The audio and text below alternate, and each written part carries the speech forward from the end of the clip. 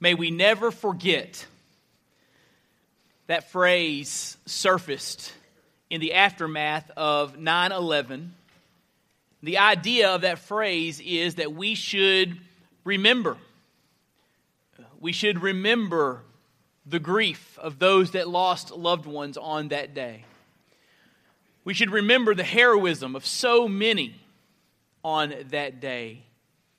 And we should remember the sacrifice of those that gave their lives for others on that day. May we never forget. We understand what that phrase is all about.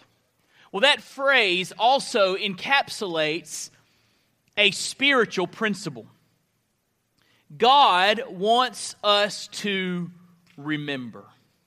He does not want us to forget who He is and what He's done in our lives. And we will see that clearly in our passage this morning. So look there with me in Joshua chapter 4. Joshua chapter 4, we are continuing our study through this Old Testament book, Joshua chapter 4. And we will begin reading in verse 1. Joshua chapter 4, verse 1. I want to ask you this morning, if you are physically able to please stand with me in honor of the reading of God's Word. So grateful for our music team this morning. Wasn't that awesome? Being able to praise God together. That was incredible. I got so excited during some of the songs, I almost turned on my mic. Because sometimes Travis needs a little boost. Joshua chapter 4, but I didn't do that. Amen. Joshua 4 verse 1, the Bible says, when all the nation finished passing over the Jordan, the Lord said to Joshua, take 12 men from the people, from each tribe of man, and command them, saying, take 12 stones from here, out of the midst of the Jordan, from the very place where the priest's feet stood firmly, and bring them over with you, and lay them down in the place where you lodge tonight. Then Joshua called the 12 men from the people of Israel, whom he had appointed, a man from each tribe. And Joshua said to them, pass on before the ark of the Lord your God into the midst of the Jordan, and take up each of you a stone upon his shoulder, according to the number of the tribes of the people of Israel, that this may be a sign among you. When your children ask in time to come, what do these stones mean to you? Then you shall tell them that the waters of the Jordan were cut off before the ark of the covenant of the Lord. When it passed over the Jordan, the waters of the Jordan were cut off. So these stones shall be to the people of Israel a memorial forever. Let's pray together. Father, we come to you today in Jesus' name, and we are grateful for yet another opportunity, a privilege, Lord, to come together and worship you. And Lord, I pray that today, as we study your word, by your Spirit, you would open the eyes of our hearts and help us to understand what it means to remember and how important it is to remember. Lord, have your way in our midst. Touch our hearts, change our lives as we lift up the name of Jesus in this place. May the words of my mouth and the meditations of my heart be acceptable in your sight, O Lord, my rock and my redeemer. And we ask and pray all of this in Jesus' name. Amen. Thank you. You can be seated. As we have worked our way through the book of Joshua, we've seen that God desired to give his people, the Hebrews, a land in which to dwell and thrive. And to get them into the land, he had to get them across the Jordan River. And so, miraculously, God parted the waters of the Jordan River during the time of the year when the river was flooding. So this was a dramatic display of God's power. And he brought them across the Jordan into the promised land. It was a mighty act. And here in chapter 4, we see that God commands them to commemorate this event with a memorial. He tells Joshua to have a representative from each tribe carry a stone out of the Jordan and to put it into a pile of stones. And that pile of 12 stones would serve to remind God's people of this mighty act. It was to be a memorial. Now, the word memorial found there in verse 7 when it says, these stones shall be to the people of Israel a memorial forever.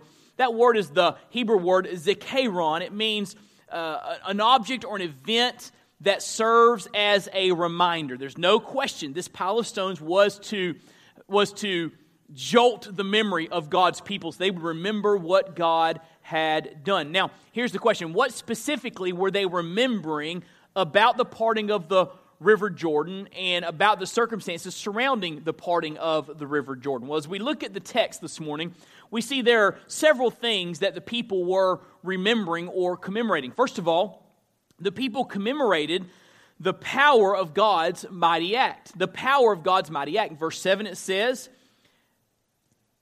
"You shall tell them that the waters of the Jordan were cut off before the ark of the covenant of the Lord. When it passed over the Jordan, the waters of the Jordan were cut off. So these stones shall be to the people of Israel a memorial forever." So this memorial pile of stones was to remind them of how supernatural this act was. You remember the story we studied last week, that God had the priest carry the Ark of the Covenant, which symbolized His presence, into the Jordan River. And when their feet touched that river, the waters parted. The Bible says the waters were moved back all the way to the city of Adam, which was miles upriver. So this was miraculous. God parted the waters and then caused His people to walk across the river on dry land. So as they look at these stones, they are remembering God's might. They're remembering God's power. They're remembering what God had done. They're commemorating this mighty act. But secondly, not only were the people commemorating the power of God's mighty act, the people were commemorating the place of God's mighty act. Look what it says in verse 8. "The people of Israel did just as Joshua commanded and took up 12 stones out of the midst of the Jordan, according to the number of the tribes of the people of Israel, just as the Lord told Joshua." So they did what God told them to do. But look in verse 9.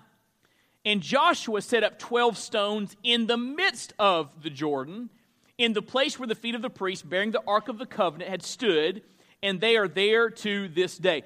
So not only did Joshua have representatives from each tribe carry a stone out of the river and set it up in a pile, he had people set up stones right in the middle of the river where the feet of the priests had stood. He's commemorating the place of this mighty miracle. And the idea here is this: when the waters are no longer at flood levels, when the waters recede, perhaps you'll see that pile of stones right where the feet of the priests were. And when you see those stones, it will remind you of what God did to part the waters of the Jordan and get His people across. And so by putting the stones in the middle of the Jordan, they are commemorating the place of God's mighty act. And you and I understand that, don't we?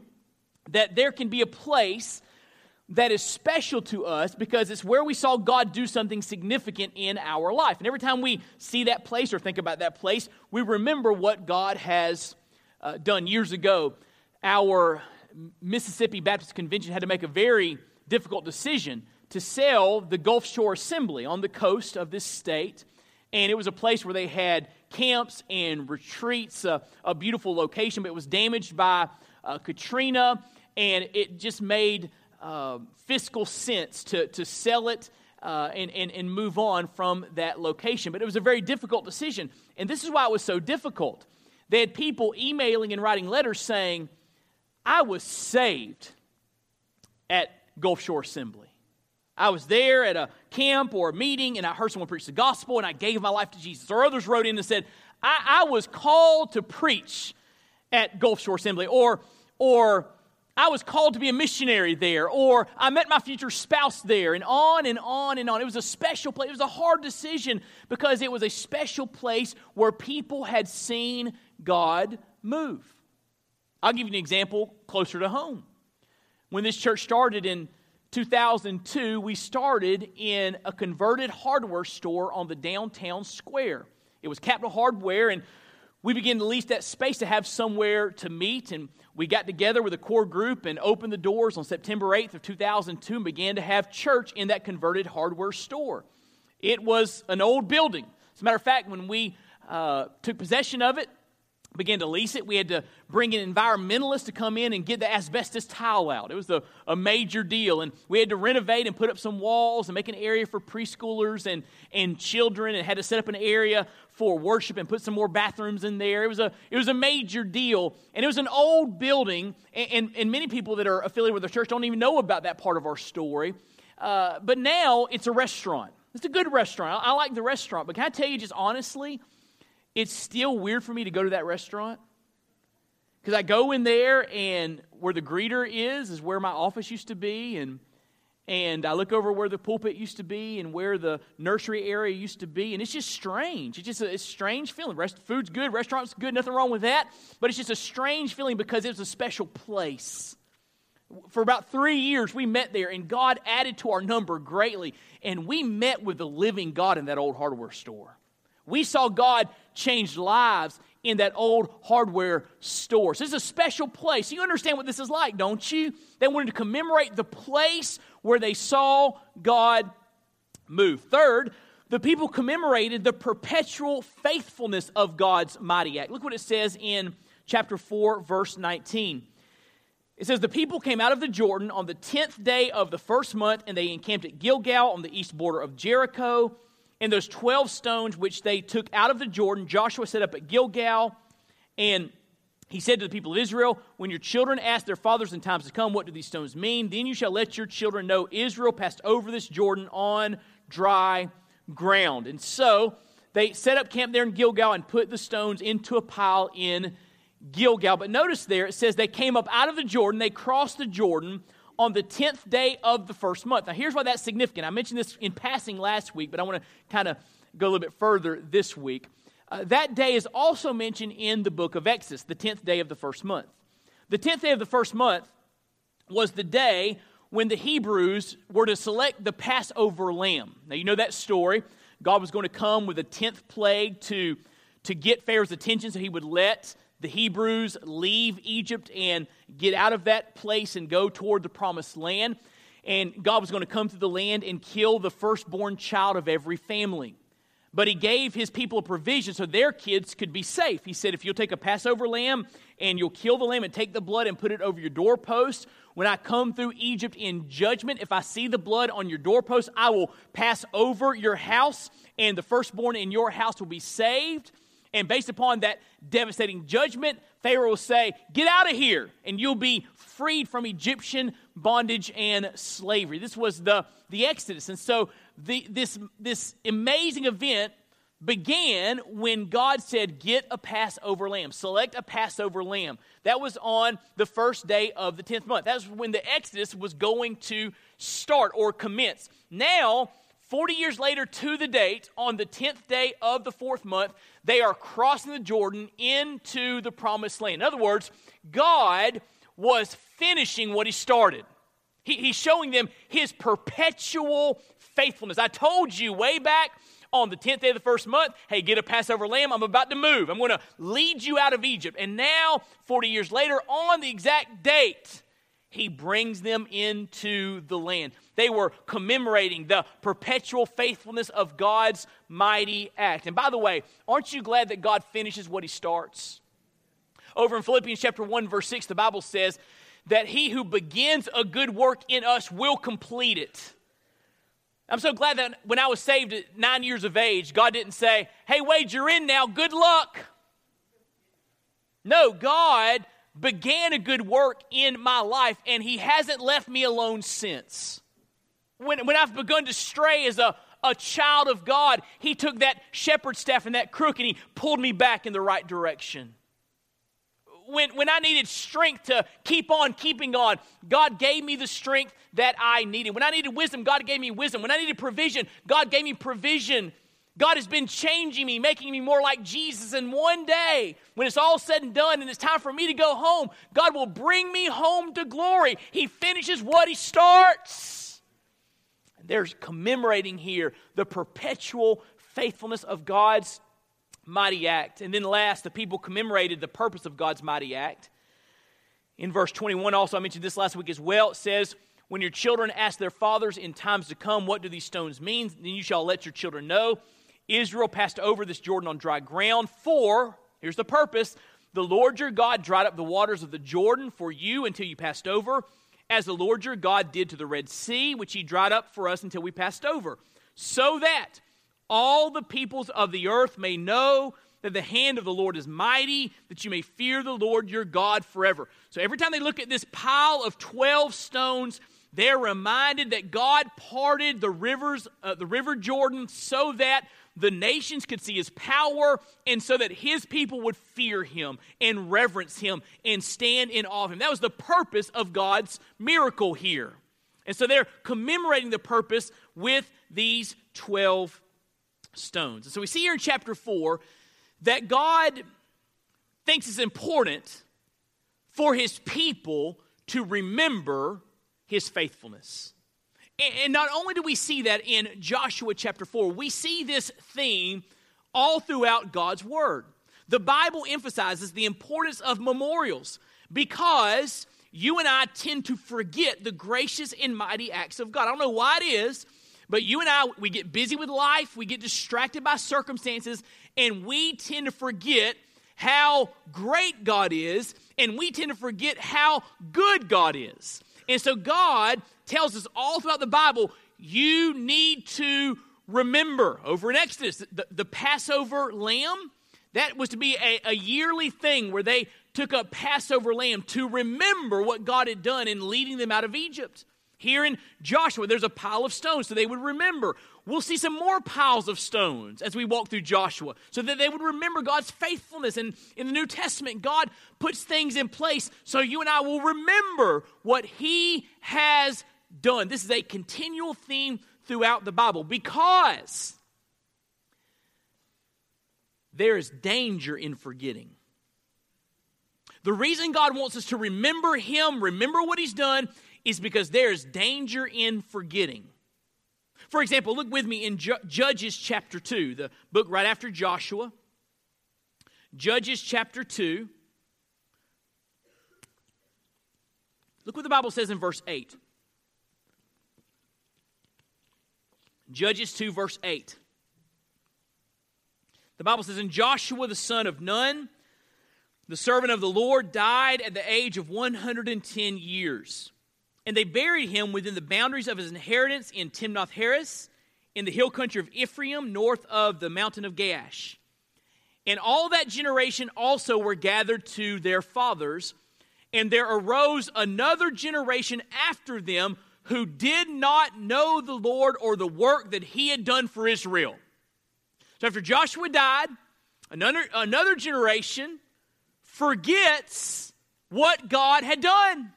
They forget his power. They forget his grace. So look what happens next.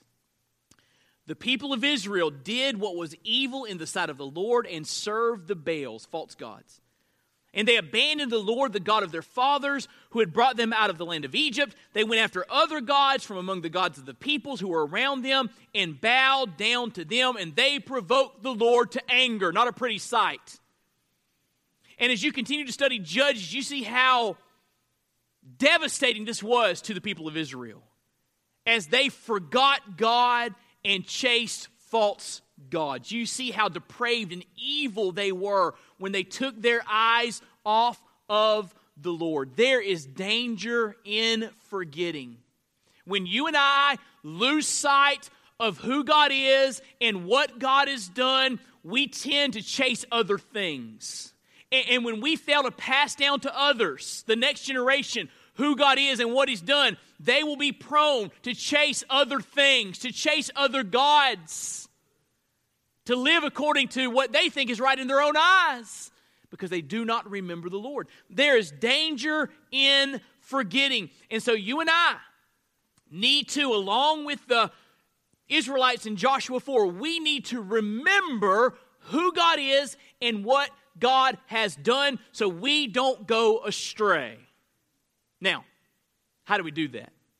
I want to spend the remainder of this sermon being very practical to give you some thoughts, some ways that we can remember God's mighty and gracious acts. 6 ways that we can remember God's mighty and gracious acts. And by the way, the word mighty and the word gracious are both important. Because if we've seen God's power in our life, if we've seen God move in a dramatic way, it's always grace. Because if God has moved in my life or your life, we don't deserve it, right? So when we remember His might, and we remember His grace, His unmerited favor in doing something in our lives. And so, 6 ways we can remember God's mighty and gracious acts. Number 1, observe the Christian ordinances. Observe the Christian ordinances. In the New Testament, Jesus gives His church 2 ordinances that He commands them to observe. And these ordinances serve to help you and to help me remember what God has done for us. The first one is baptism. In Matthew chapter 28, Jesus gives us the Great Commission. He says, "Go and make disciples of all the nations, baptizing them in the name of the Father and of the Son and of the Holy Spirit, teaching them to observe all that I've commanded you." So Jesus says when someone becomes a follower of mine, when they are saved, when they are born again, they need to be baptized. Now, what is baptism all about? Well, first of all, it's a symbolic picture of some beautiful realities. First of all, when someone is baptized, you see them go under the water and come up out of the water. That reminds us that Jesus died for our sins. He was buried, and early on the 3rd day, He rose from the grave. Every time we see someone baptized, we are reminded of the glorious gospel of Jesus Christ. And also, when we see someone baptized, we're reminded of what God does in an individual's life when He saves them. It pictures, Romans 6 tells us, of the old self dying and the person being raised to walk in newness of life. Every time someone's baptized, we're reminded that when God saves somebody, their old self passes away and they are made a brand new creation in Jesus Christ. Beautiful picture, right? So those are symbolic reminders every time we see someone baptized. And practically speaking, baptism, going underwater and coming up out of the water, is a memorable event, right? I believe one of the reasons God gave us baptism, immersion underwater, which is what the Greek word means, baptizo, is so that we would remember that moment.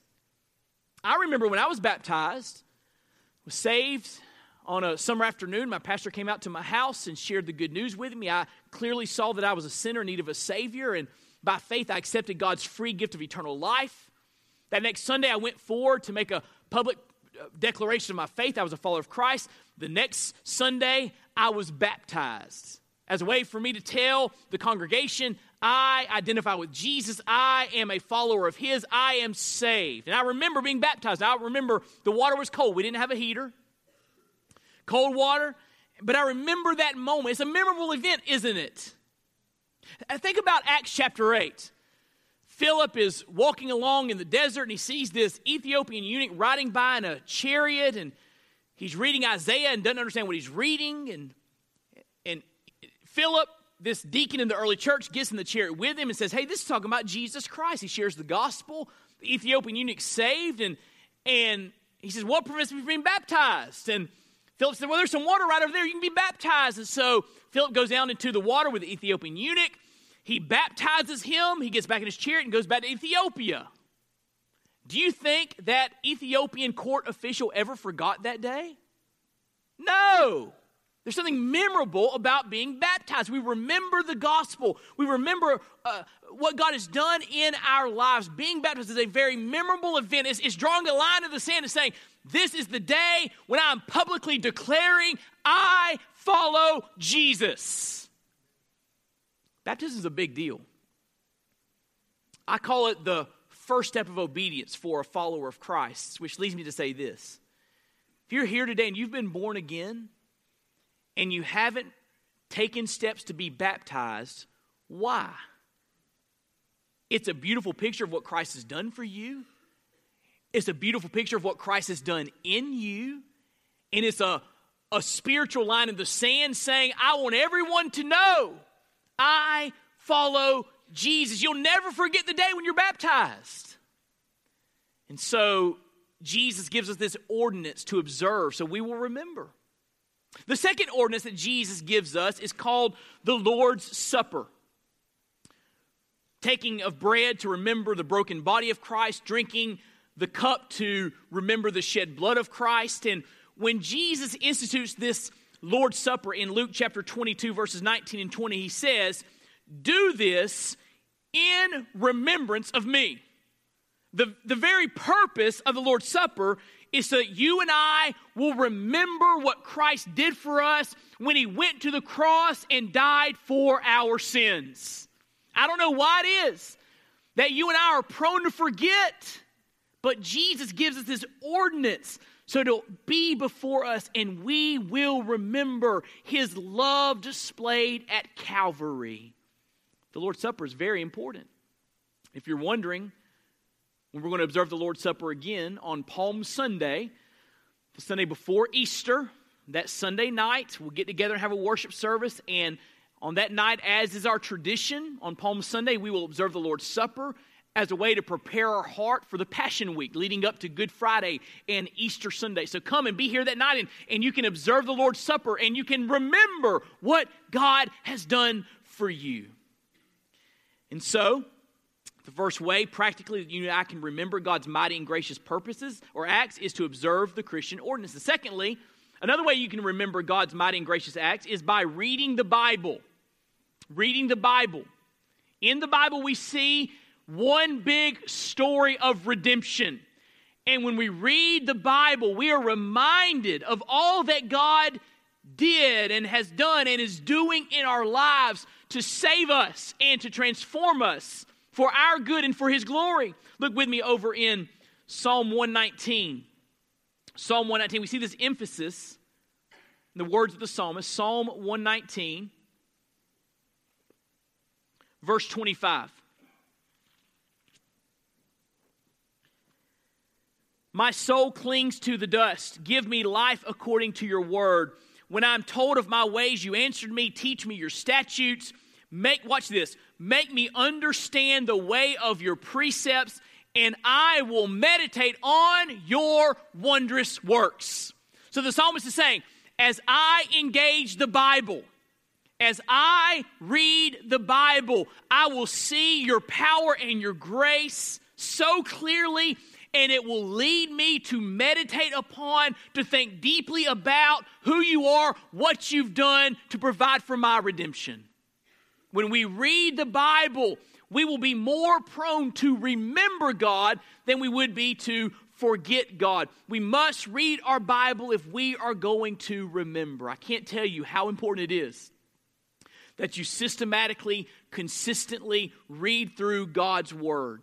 Get a Bible reading plan, and once a year, or a year and a half, or 2 years, whatever timeline works for you, read through God's Word. All of it. All of it. So you are reminding yourself from the truth of the Word of God how faithful God is, how mighty God is, how merciful God is, how gracious God is, how loving God is, how majestic God is, how glorious God is. Read your Bible. You can't overemphasize how important it is. Some of you are struggling with remembering God in your life because you don't read your Bible. You wonder why you're so distracted with life and why you don't think about Jesus from Monday through Saturday. It's because you are not consistently, regularly engaging the Word of God. Read the Bible. It will help you to remember God's mighty and gracious acts. Third, pray. Pray. And when you pray, when you express your gratitude, remember all that God has done. Look what it says over in Psalm 44. Psalm 44, verse 1. O God, we have heard with our ears, our fathers have told us what deeds you performed in their days, in the days of old. You with your own hand drove out the nations, but them you planted. You afflicted the peoples, but them you set free. For not by their own sword did they win the land, nor did their own arm save them, but your right hand and your arm and the light of your face, for you delighted in them. You are my king, O God. Ordain salvation for Jacob. Through you we push down our foes. Through your name we tread down those who rise up against us. For not in my bow do I trust, nor can my sword save me, but you have saved us from our foes and have put to shame those who hate us. In God we have boasted continually, and we will give thanks to your name forever. The psalmist here is praying to God. He's talking to God. And in the context of his prayer, he's remembering God's faithfulness to the Israelites, and he's remembering God's faithfulness in his own individual life. So as he prays, he remembers. In the context of his prayer, he's remembering. In his book, Praying with Your Eyes Wide Open, Richard Pratt expresses how important this is and how this can enhance and enrich our prayer life. He tells us to learn to express our gratitude by telling God stories from our life. Now, I want to encourage you to learn to express your gratitude by telling God stories from your life. What do you mean, telling God stories from our life? I mean that instead of just saying thank you, as you're talking to God, recount the story. Tell him why you're thankful, how you saw God's hand at work. Richard Pratt writes this: every believer has a story to tell God, for he always performs wonders for his children. Recovery from an illness, the resolution of a family problem, the deliverance of a friend from some kind of trouble. God invites us to come to him and tell him our story. To be sure, he already knows the blessings he has given us. We do not inform him of anything new. Instead, we tell our story to give him the pleasure of enjoying our gratitude. As a loving father, God takes great delight in hearing stories of thanksgiving from his children.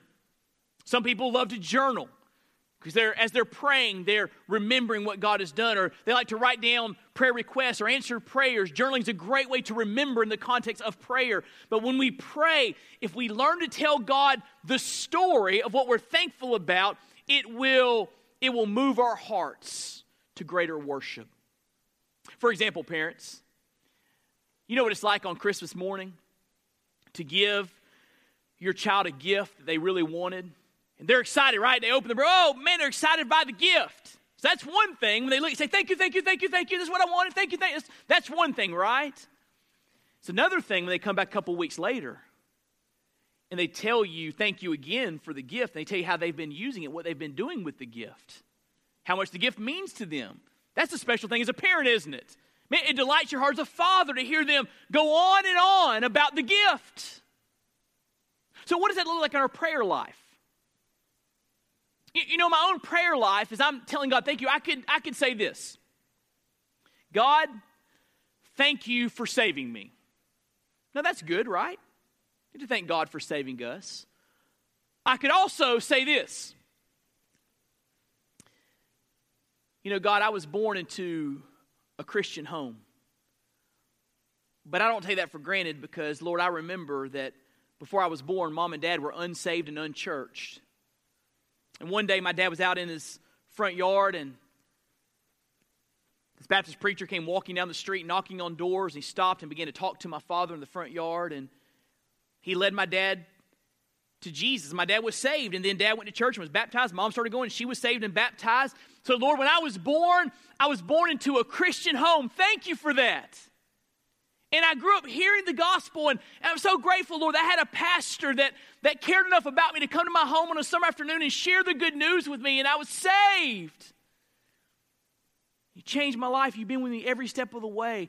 Thank you, God, for saving me. Do you see the difference between the two? In one, you're grateful, but in two, you're telling the story. And surely the Father delights in that as his child rejoices in what God has done.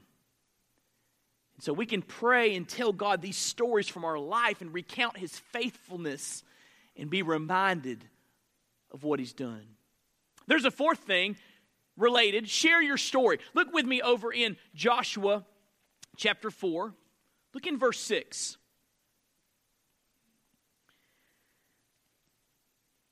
He wants them to take the stones out of the Jordan, set them up into a memorial. Verse 6, that this may be a sign among you. When your children ask in time to come, what do these stones mean to you? Then you shall tell them that the waters of the Jordan were cut off before the ark of the covenant of the Lord. Now notice the question there from the children. what do these stones mean to you? What do these stones mean to you personally? Tell me your personal story of your experience with God's power. Tell me your story of being an eyewitness, of having a front row seat to seeing God move in this way. Tell me your story, Mom. Tell me your story, Dad, your personal story. What do these stones mean to you? You and I have the great and grand privilege of sharing our story with our family, of course. I'll talk some more about that in a moment. With people in our sphere of influence. And every time we share our story, we are reminding others and reminding ourselves of what the Lord means to us, how He's changed our life. And every time we share that story, we are remembering God's might. We are remembering God's grace, right? Share your story. There's a fifth thing here, and it is worship. If you want to remember God's mighty acts, if you want to remember God's grace, you need to be involved in corporate worship. Over in verse 24 of Joshua 4, it says, the reason God wants us to have these memorial stones is so that all the peoples of the earth may know that the hand of the Lord is mighty, and that you, the Hebrew people, that you may fear the Lord your God forever. In other words, God wants His people to remember to provoke awe in their lives, to provoke reverence in their lives, so they will worship God more fully. And one of the ways that you and I practically can remember who God is and what He's done is by getting together with the family of God week after week after week after week and worshiping. There's something significant about God's people getting together.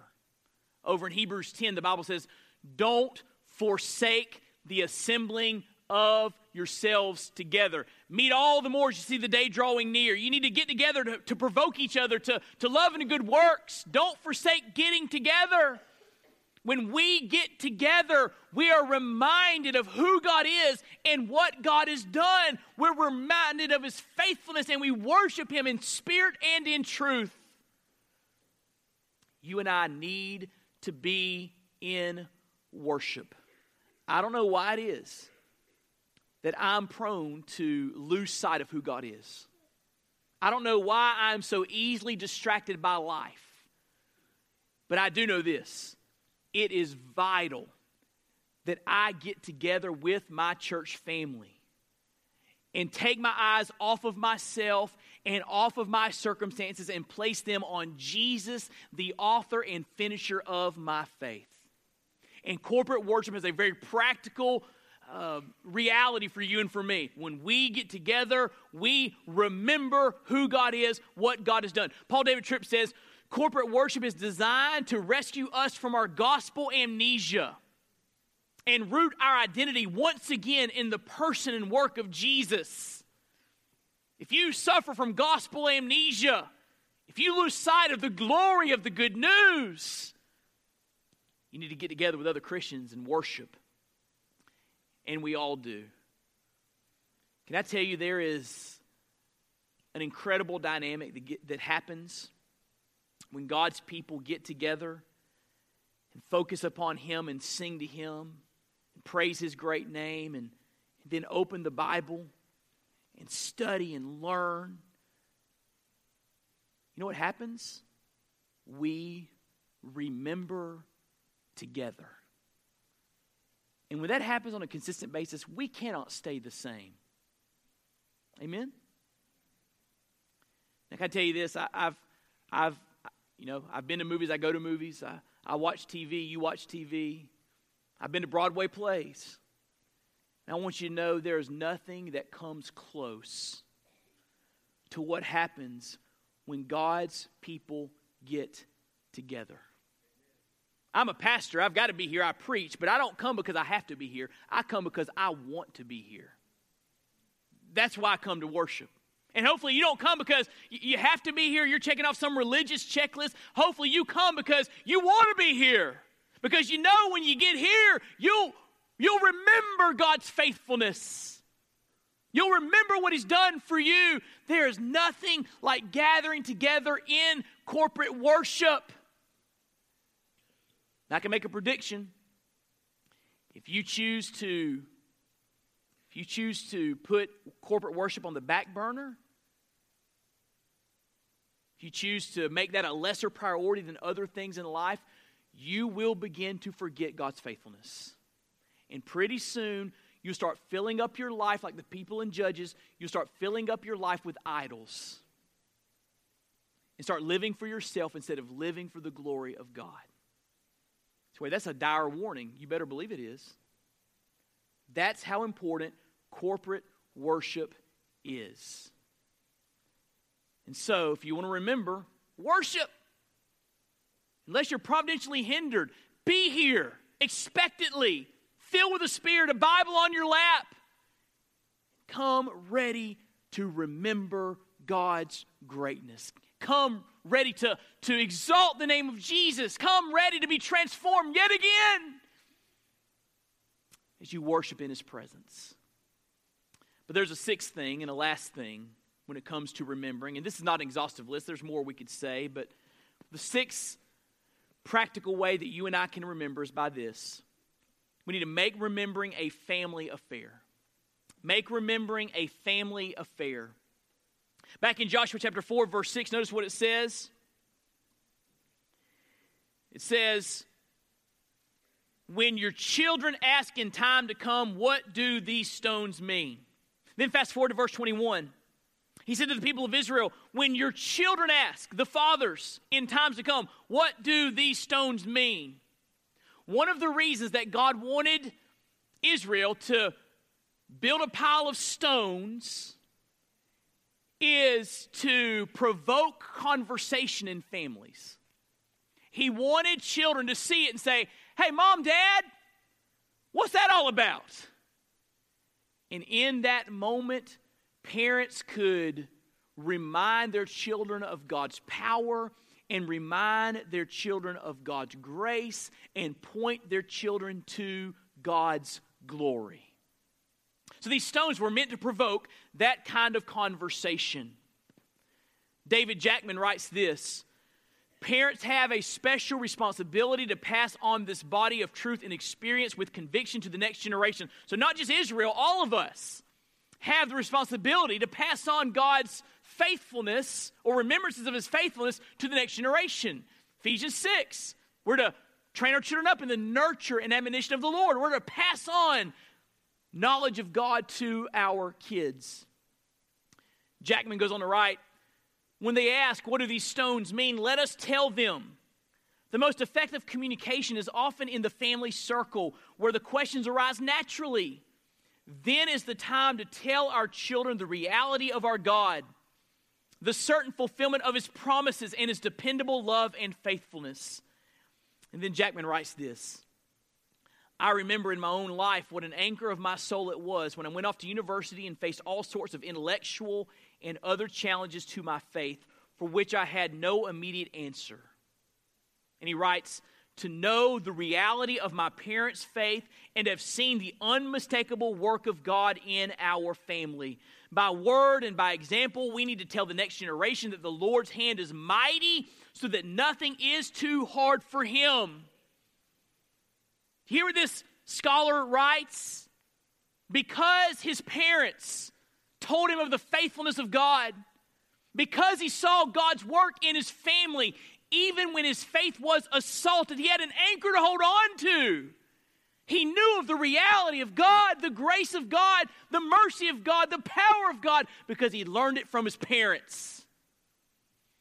And our job is to pass on the knowledge of the Lord to our kids so they have that same anchor in their life, so that when their faith is assaulted, and it will be assaulted, they will be ready because they've seen the unmistakable work of God in their parents, in their family.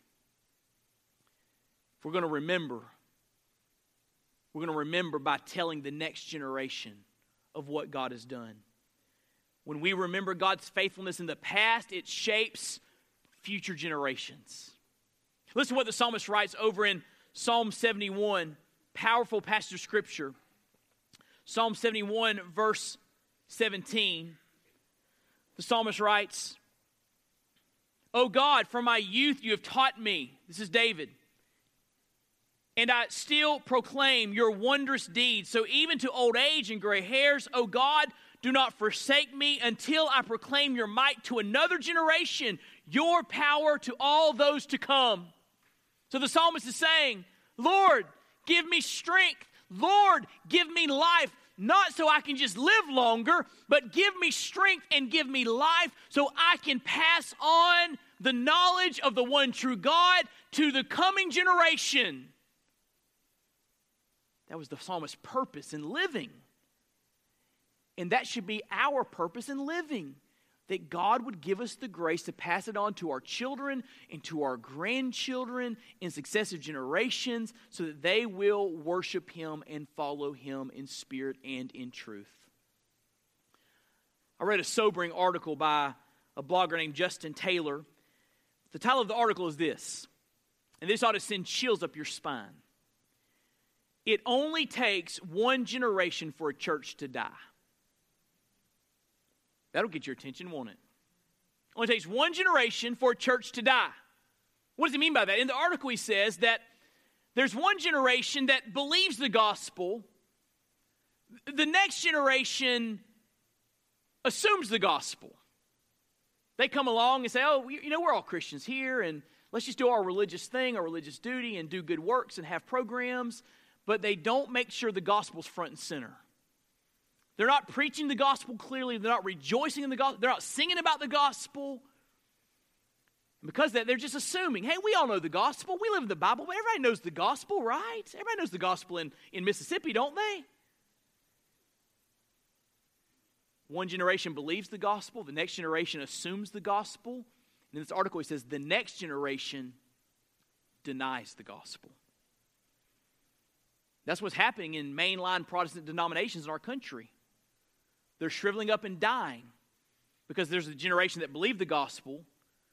The next generation assumed the gospel, and now people are denying the gospel.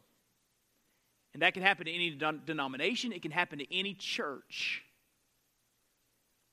And it is our job, those that believe the gospel, it is our job not to assume the gospel.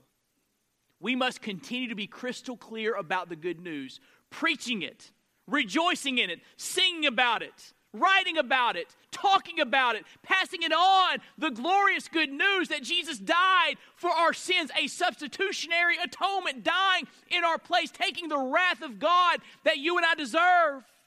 And He died on the cross and was buried, and early on the third day, He rose from the grave. He defeated death itself. And if anyone repents of their sin and places their faith in Christ, they can be gloriously saved. That's good news, but we dare not assume that folks know it. I want you to understand, there are people within a 1-mile radius of this church who have never clearly heard the gospel. Have never heard a clear gospel presentation. Don't assume that because somebody lives in the Bible Belt or if somebody's a Baptist that they know the gospel. We must be crystal clear and double down and preach the gospel in the power of the Spirit if we want successive generations to believe the gospel too. And so, how do we remember? We make it a family affair. And we make sure that we are taking on the responsibility of passing on the knowledge of God to the next generation. If you're saved, mom and dad, you've got a story to tell. Tell your story. You might even put up some sort of visual representation that cause your kids to say, what does that mean? It may be looking through photo albums. Our kids love to look through our old photo albums. And you can, in the context of looking at photo albums, talk about God's faithfulness to your family. And so, we need to make remembering a family affair. It is of utmost importance, which leads me to this point. God desires that His people remember His power and grace for their good. There's danger in forgetting, right? So he wants us to remember for our good and ultimately for his glory. So he will get the glory and the worship that he alone deserves.